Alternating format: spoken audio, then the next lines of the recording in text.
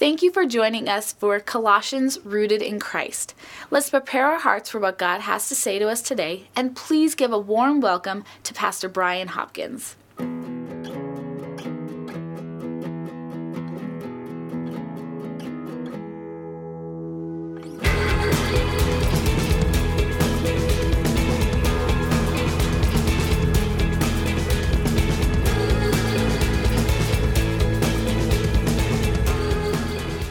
Hi, Journey. How you doing? Really good to see you. Really good to see you. It's been a long time since I've seen your beautiful faces from this vantage point. We are, as the video said, embarking on a 6-week study through the book of Colossians. And we're going to together, which is quite appropriate that we're finding ourselves in the book of Colossians in these days. And we're going to together as a church family, we're going to unpack this reality that as followers of Jesus Christ, we are meant by God to be rooted in Christ. We are meant by God to be rooted in Christ. Now think about this. When you hear the word rooted, what comes to mind immediately? Yeah, right, like all kinds of plant imagery, right? Some tree or some crop, some plant, maybe even some terrible weed. And we have this picture of it being established deeply and or firmly in the soil. It's rooted in the soil. And maybe you've had one of those moments when you're just sort of trucking along through life and you think things are going quite well, and then so seemingly out of nowhere, something just drills you. Some crisis, some test, some unexpected turn of events. And what happens in those circumstances is that the depth of our rootedness in Christ, it gets tested. Doesn't it? And not only does it get tested, but it gets revealed. Everyone looking on sees right there. And maybe you found yourself in a place like I've found myself in the previous months, that you think that you're more rooted in Christ than you really are. And if you've been there, you know that's quite a difficult realization, because it kind of leaves you standing there, hands on your hips, going like, oh, I thought I was done with that. I thought I was healed of that. I thought the Lord had already dealt with me on that. I thought, right? We go on and on and on. And time and again, the Lord, through things that come up in our lives, sometimes out of nowhere, reveals and tests how truly rooted we are in Him. And so we stand on the edge of the book of Colossians, and we're going to cover basically verses 1 through 23 or so together today. And the book of Colossians in the Bible, it actually wasn't intended to be a book when it was first written. It was actually a what? Letter. That's exactly right. Penned by who? Paul. That's exactly right. To the church in the community of, Colossae, they called the town. It is the town of Colossae was in what is today Western Turkey, if you can picture that in your mind. And so it's from Paul's prison cell that he writes to this new church in the community of Colossae, because he desired more than anything for them that their roots go down firmly and deeply in Christ. And so no matter what happened, they stayed rooted in Christ. That they wouldn't become unrooted. They wouldn't be torn up out of the ground, that they would stay rooted in Christ. And so we're going to pick up Paul's letter starting in Colossians chapter 1, verses 1 and 2. And this is Paul's energetic introduction celebrating this new church, really. This letter is from Paul, he says, chosen by the will of God to be an apostle of Christ Jesus, and from our brother Timothy. We're writing to, check this out, to God's holy people in the city of Colossae who are faithful brothers and sisters in Christ. May God our Father give you grace and peace. And you notice right away, don't you, what Paul's doing there? He's calling the Colossian Christ followers God's holy people. You're holy people, he says. You're also faithful brothers and sisters in Christ. That's who you are. And he's using purposefully exalted language here. He wants not just the Colossian Christians, but he wants us to grasp the amazing heights to which God has lifted us up to. That's who you are in Christ Jesus. Not just the Christians in the community of Colossae, but us, we who are in Christ. We're holy ones, set apart for him, purposed for him. We are in Christ, partakers of all that Jesus has done, all that he was and all that he is, all that he will ever be, co-heirs, and we share in all of that. And lots of people, maybe some of you this week, you had people say things about you and to you, and you heard things about yourself from people that were not complimentary at all. Anyone have that happen this week? I'm sorry. But turn those tapes off. Press the stop button on those tapes and hear what Paul says is true about you. You're God's holy people. You are faithful brothers and sisters in Christ. And set that on repeat in your head and heart. Because that's what's true of you. And Paul's complimenting the Colossian Christians as well in this opening on how deeply their faith in Jesus Christ has been rooted. How much it's growing up in them. Because what's true is that the gospel of Jesus Christ is meant to bear fruit, isn't it? The gospel of Jesus Christ is meant to bear fruit that's revealed in a cluster of virtues that actually proves that there's a depth of rootedness below the surface. It isn't just what's going on up here, but it goes down beneath the waterline, if you want to say it that way. And Paul actually talks about some of these virtues, 3 of them, fundamental traits of Christian character that are evidence of a life and a faith that is deeply rooted in Jesus Christ. Their faith, their love, and their hope. Which I think brings up this question for all of us. How rooted is our faith, my faith, in Jesus Christ? How deeply rooted is my faith in Jesus Christ? And I'm of the opinion that you can answer that question by actually objectively examining those virtues of faith, love, and hope in your own life. Paul says these things are supposed to be increasingly evident in all of us, and they start with faith. Faith in who? Jesus Christ. And we're not just talking here about a blind jump into the dark, which is how some people view Christian faith.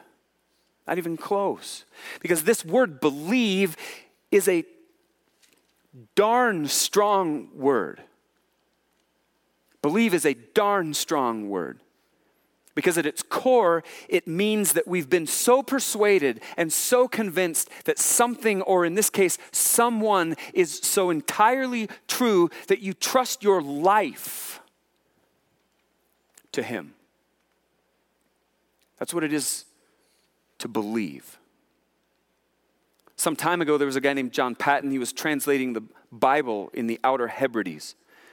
They're an island chain off the western coast of Scotland. And he searched and searched and scoured for the exact word to translate that essential word, believe, into their language. And he searched and he searched and he searched. And imagine one day his elation when he finally found the word. He found it. And it was this word. A word that meant to lean your whole weight upon. To lean your whole weight upon. That's what it is to believe. That's what it is to have faith in Jesus Christ. To lean your whole weight upon. And our faith in Jesus Christ isn't meant to be anything other than that right there. To lean just a little bit of your weight on Jesus is anathema to what it is to be a Christian. Really, do you trust him or do you not trust him? Some people like just to have a little toe in the water of Jesus.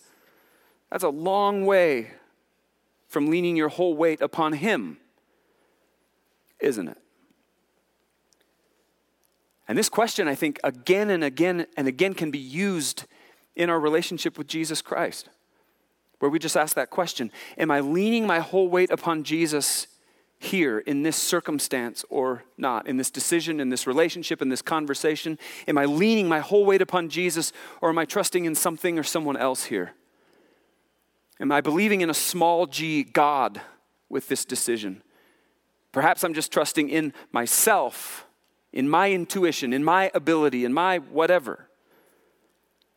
Maybe in someone else's ability or their whatever. Am I trusting in anything other than Jesus, or is my full weight leaned upon him?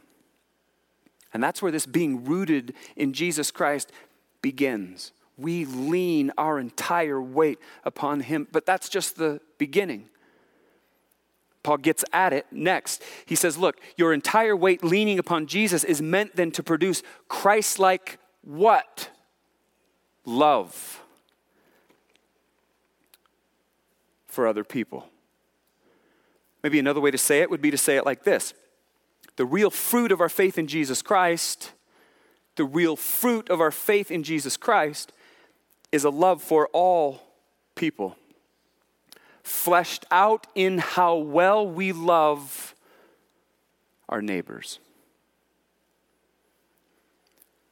In particular, a love that is marked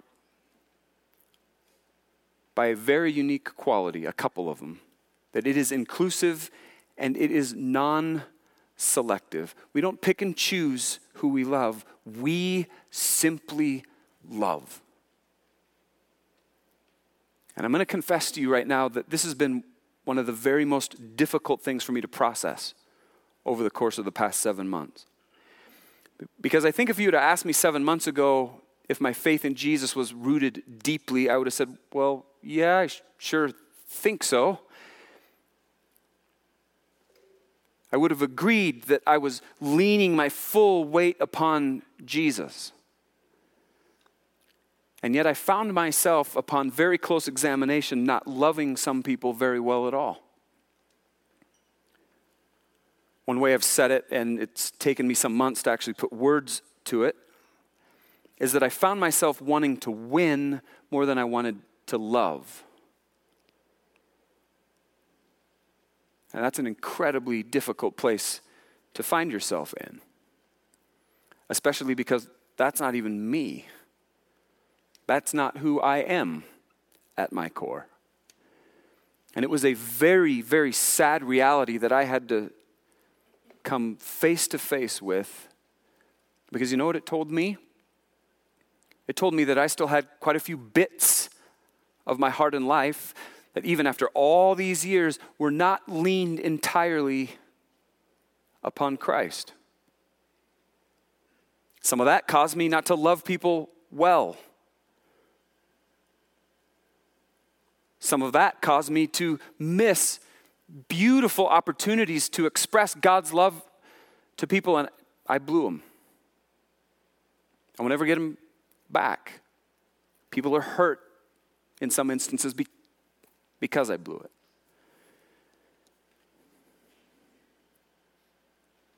it. And what I've been wrestling with is that it was at the very core of the early church, it was their love. It was the early church's love that made the church so amazing and so enticing to people. And so I've looked on my life and gone, what in the world, Brian, happened? What happened to you, Brian? Because when you look at the early church, what you see is that it didn't matter to them whether it was a barbarian or a Scythian or a slave or a free person or a male or a female, a Jew or a Greek, the learned and the not so learned. You know what they did? They all joined hands and they all sat down together at one table because they knew themselves to be one in and through Jesus Christ. And you know what? There hadn't been anything else like it ever. No one had seen anything like that on the face of planet Earth. Christ followers deeply rooted in their faith in Jesus Christ. Christ followers leaning their whole weight upon him and then going and living their love for people. And it was this brand new thing that had come into the world. And more than just a few were drawn to Christ because of this radical love. And Paul goes on, starting in verse 5. You've had this expectation ever since you first heard the truth of the good news. The same good news that came to you is going out all over the world, and it is bearing fruit everywhere by changing lives, just as it changed your lives from the day you first heard it and understood the truth about God's wonderful grace. You learned about the good news from Epaphras, our beloved co-worker. He is Christ's faithful servant, and he is helping us on your behalf. Epaphras is the guy that basically started the church in Colossae. He heard the gospel from Paul. He goes back to his hometown. He starts sharing the gospel with people. People are coming to faith, and boom, what do you know? They got a church. And he has told us about the love for others that the Holy Spirit has given you. Paul's, once again, he's lifting our sights off of just right here. And he's saying, look, the gospel of Jesus Christ is bearing fruit in the lives of individual believers right here, absolutely. But bigger than that, it's going out all over the world. It's part of this grand and glorious movement of God, and it's springing up with rich fruit all over planet Earth. And you and I, we get to be a part of that. Astounding that even in my mess, I get to be a part of God's grand, glorious movement here on planet Earth. It's a beautiful thing because when you strip everything away from the gospel, it's primarily a message of grace, isn't it? And lots of times we tend to complicate the gospel but when you boil it all down, it's primarily a message of grace. It's unmerited favor. It's undeserved kindness. It's God not giving us what we deserve, while he also gives us what we don't deserve. And it is all grace. How's the lyric in the song? If grace is an ocean, we're all what? Sinking. And God's grace is an ocean. And we do sink in it. And we don't ever earn a single good thing that we receive from God. It is grace, and it's nothing but grace. And see, when that truth gets rooted in our hearts, in our lives, the fruit that it bears in our lives is this supernatural ability to give grace to other people, because we realize all the grace that God's given and continues to give to me, to us, in my mess. God's grace ought to cause us to look on our own lives, this like mountain. I look on the enormity of my sin. And I say, oh my goodness. Look at the mountain of my sin and mess that God's forgiven me for. And he doesn't count that, or he doesn't count that, or he doesn't count that against me. Thank you, God. Thank you, God. And when that's our posture, it becomes almost reflexive for us to give grace one to another, doesn't it? Whether the offense is minor or major, there's grace. Starting in verse 10, then the way you live will always honor and please the Lord. He's talking about our walk of faith, that the way we live will always honor and please the Lord, and your lives will produce every kind of good fruit. All the while you will grow as you learn to know God better and better. We also pray that you will be strengthened with all his glorious power, so you will have all the endurance and patience you ever need.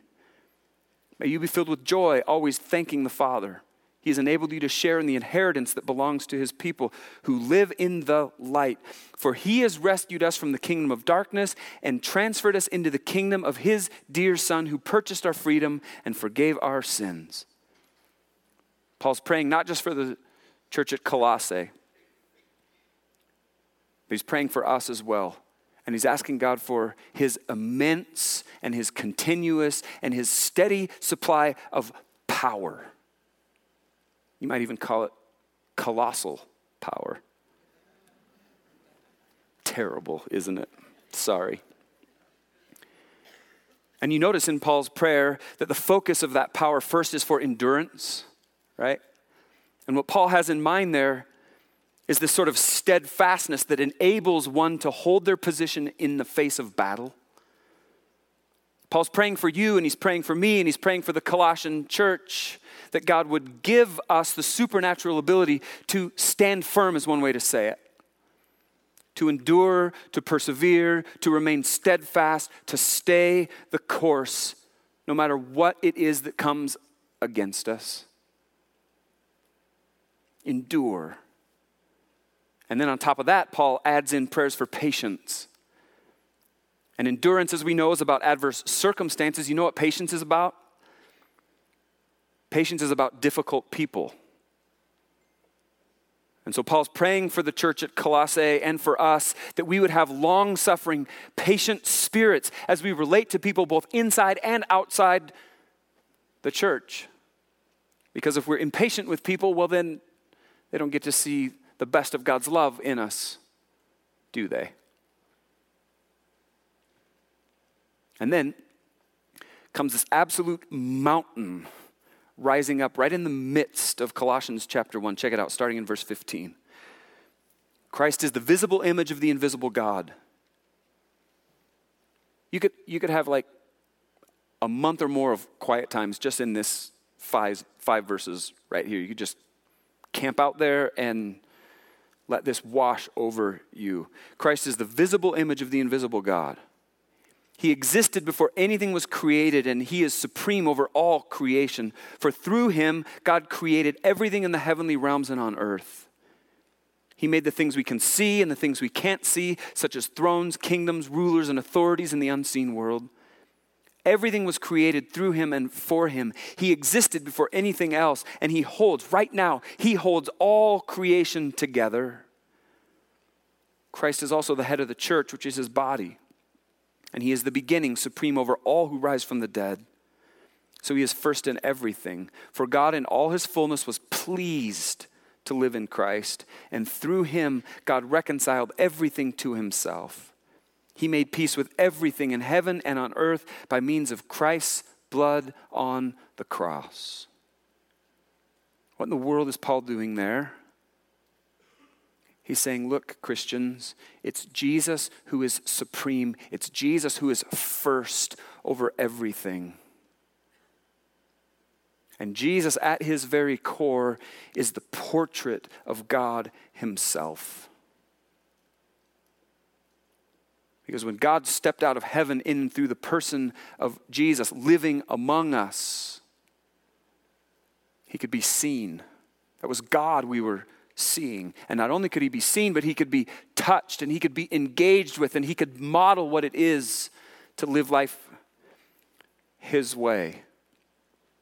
And Paul also reminds us in there, look, when you give your life to Jesus Christ, you're grafted into his body. You become a member of Christ's body. And as members of Christ's body, we become entirely dependent upon him as our head, is the way Paul puts it. We rely on Jesus Christ, our head, for direction, which means that Jesus is the one who calls the shots, none other. Jesus is the one who calls the shots. And as the one who calls the shots for us, that means that he's first in everything, whether it's our family or it's our marriage or it's our work or it's our ministry or it's matters of thought and intellect or time or love or conversation or pleasure. You get it. Christ is first. Jesus is always first. For God, verse 19, in all his fullness was pleased to live in Christ, and through him God reconciled everything to himself. He made peace with everything in heaven and on earth by means of Christ's blood on the cross. This includes you who were once far away from God, and that's all of us. All of us were once far away from God. We were his enemies, separated from him by our evil thoughts and actions. Yet now he has reconciled you to himself through the death of Christ in his physical body. And as a result, he has brought you into his own presence, and you are, check this out, here we go, exalted language again. He starts with it and he finishes with it.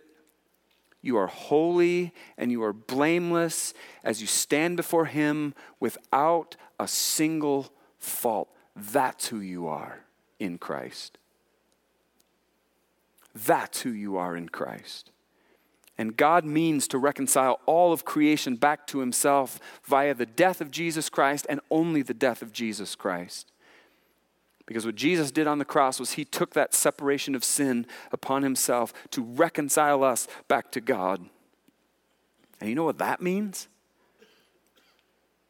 The cross of Jesus Christ is therefore the ultimate evidence that there is no boundary that the love of God will refuse to cross for the sake of our reconciliation. Not a single one. And his reconciliation, when we've embraced it, lands us in the very presence of Jesus Christ himself, holy and blameless, without a single fault. If we've been reconciled to Christ, that's our position right now. That's how God sees you right now. And he wants that. God wants that for every single person on planet Earth. And that gets real personal real fast because it also means you. God wants that for you. Reconciled to him through Christ's death on the cross and standing in his presence where he deems you holy and blameless without a single fault. I'm going to ask you to take your stuff and set it aside if you would. Could I ask you just to move into a posture of hearing and reflecting with the Lord? Because here's the thing, we've covered a whole bunch of ground together. And there's all kinds of things that the Lord could have stirred up, and maybe he did, he sure did for me. But maybe in these few quiet moments, you just ask the Lord to imprint upon your heart just one thing that he wants you to go out those doors with.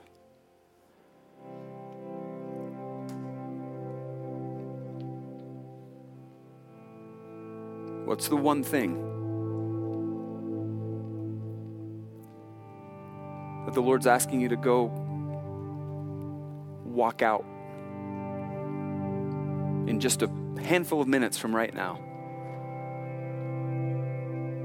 It gets real fast, doesn't it?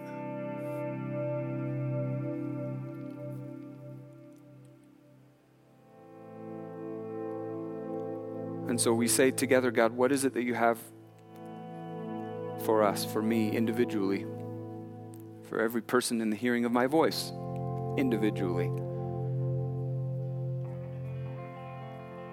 as well as us collectively?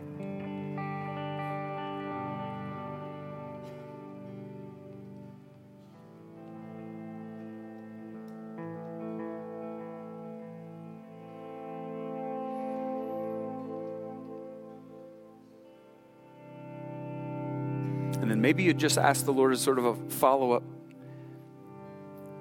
What do you want me to do about that? Because there comes this point of action, this point of engagement.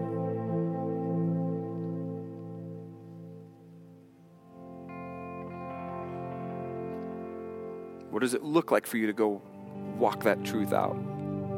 That nudge out.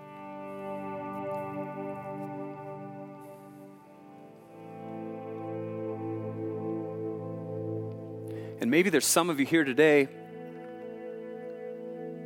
who realize that you've not ever been reconciled with God.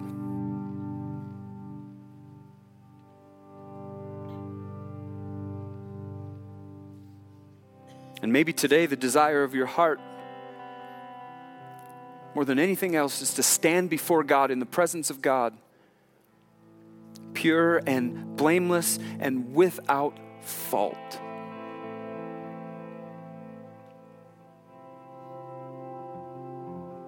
And that's what Jesus wants for you more than anything. And if that's the case for you, you can cross the line of faith in Him, and that can be said of you in an instant. And if that's the desire of your heart, I just invite you to pray with me right now, right where you are. Just say to Him, Jesus, I've sinned. I've sinned greatly even. And I've reached this place, Jesus, where I'm acknowledging that I'm incapable of saving myself.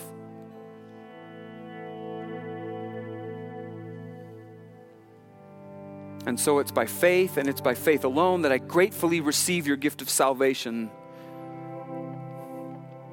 I'm asking you, Jesus, to be my Savior and be my boss, please. Here's my life. Every single bit of me. Here I am leaning my full weight, Jesus, upon you. Root me deeper and deeper in you, please, Jesus. And if you prayed with me just then, that's the biggest deal ever. Ever. And so, Jesus, we just say thank you.